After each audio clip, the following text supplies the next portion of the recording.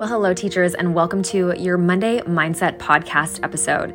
These are short little snippets of thoughts, reflections that I share with you on a weekly basis that are focused around mindset, things that we can do to live our best lives, to live an intentional life.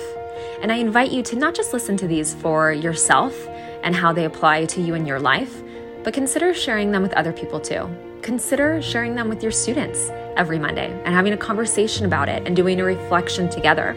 Because I think a lot of these thoughts, these topics, these questions are just a part of being human. And sometimes being human can feel lonely. And to know that other people are struggling through some of the same challenges that you are and are benefiting from having these types of conversations is hugely powerful in allowing us to get to be the best version of ourselves, to take who we are and who we be and who we show up in the world as to that next level. So I really hope that you enjoy these Monday Mindsets. And if you do, let us know over on our Instagram at EB Academics. Thanks so much for listening, and let's dive into our Monday Mindset.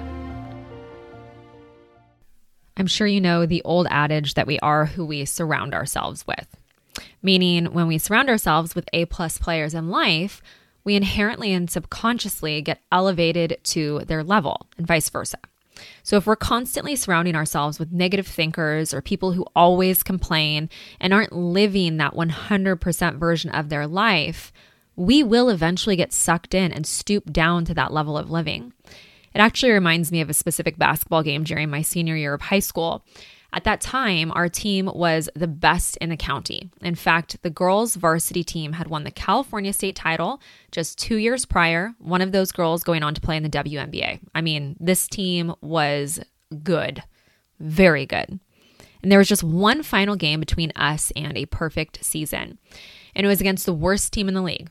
And we had this thing in the bag, like we were going to win. We were going to go undefeated yet another year and head to the CIF North Coast section playoffs. I am sure you can guess where this is going. We lost that game. And we did so because we played down to their level. The team who we showed up as on the court that night was not the team that had blown out every other team that season. We became who we surrounded ourselves with. And we paid for it by missing out on a perfect season. While this example is trivial at best compared to how important this concept is to our lives and our happiness, I think it's a perfect illustration of just how much of an impact our surroundings can have on us.